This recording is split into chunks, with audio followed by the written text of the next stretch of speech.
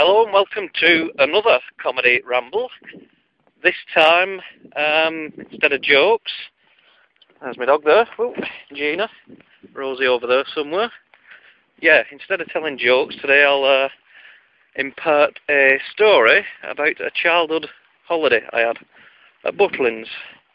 Every year, I went on holiday to a holiday camp, and at the age of 12, I was incarcerated at a well-known Butlins detention centre in Skegness, which is in Lincolnshire. Hang on, let's jump down here. Oh, right. So, what's the best way to describe a Butlins holiday camp? Really? Oh God, I just slipped then. Oh, okay there, Gina. Yep, no bones broken, jolly good. Yeah, so how would you describe a Butlins holiday camp? Well, it's kind of like a small town, built out of brightly coloured apartments and entertainment centres. There's a huge fence around it as well, with security guards at various points. You could say that's to keep people out, but also it looks like it's to keep people in, maybe. And I could never work that out. Anyway, Butlins offers a cheap holiday where meals will be provided in a dining hall, and the entertainment all laid on as part of the package.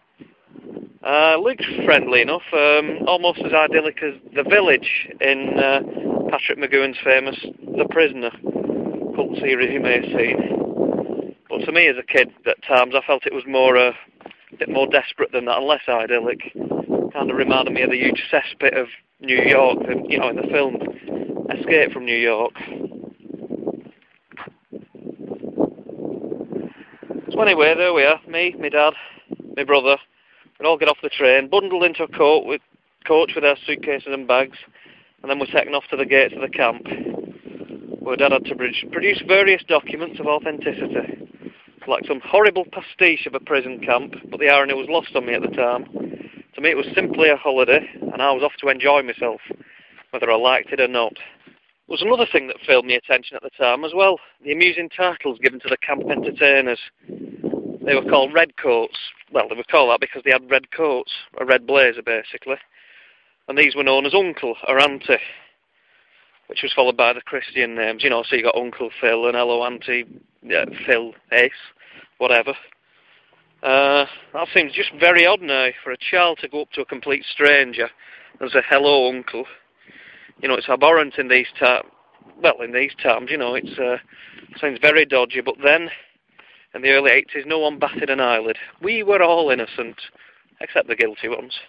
So there I was, locked away for a week in a brightly coloured prison camp, and as much as I do try to put it down, which is tradition, I actually quite enjoyed it.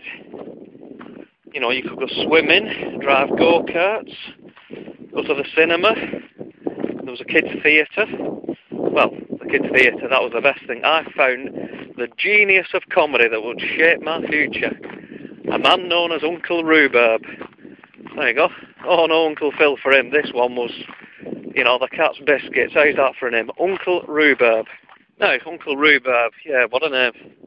Quite an unusual name for a chap with curly red hair, freckles, a huge red tartan hootsman, Ockeye the New stereotype Scottish hat, the one with a pom-pom and all that rubbish.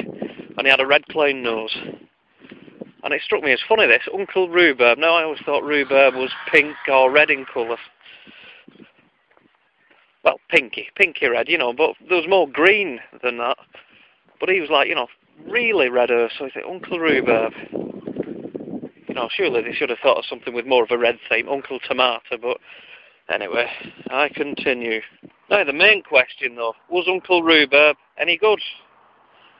Well, he'd entertain me and the other kids with low-class entertainment, poor quality jokes, kind of like man, and second-class magic tricks, followed by bumbling and stumbling on stage, plus the traditional look-out-behind-you routines of pantomime.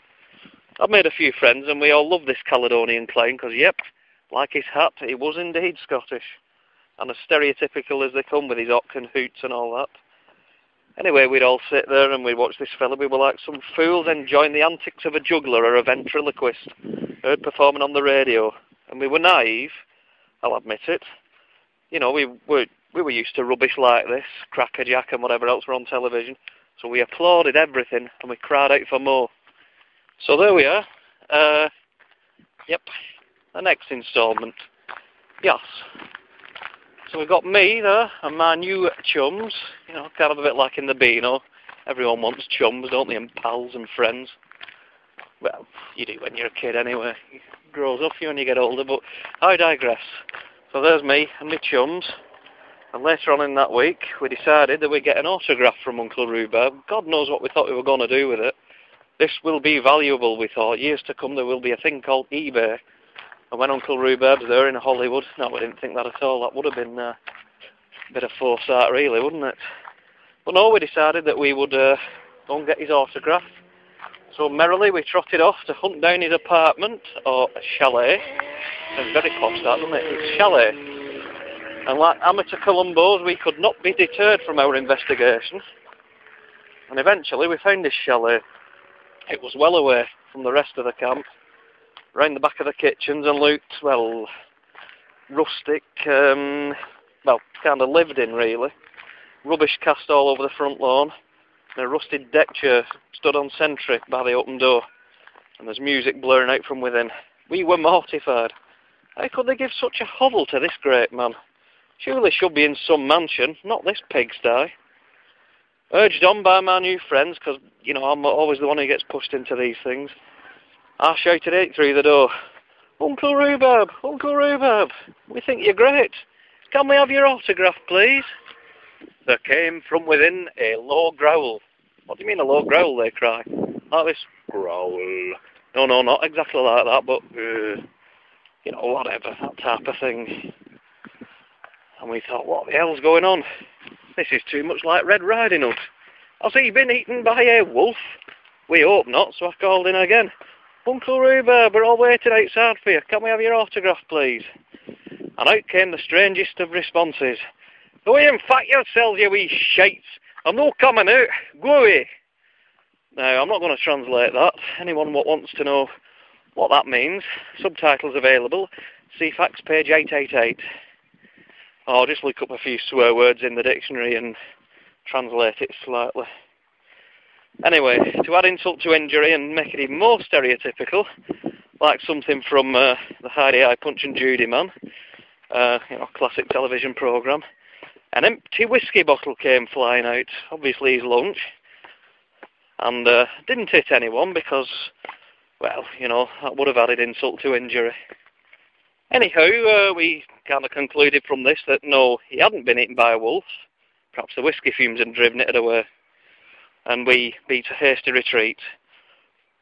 And so, life went on, and we carried on with our holiday, all remaining friends and having a jolly old time and a good laugh together, although we had mixed feelings about comedy and clowns from then on, and we didn't go to see Uncle Rhubarb again.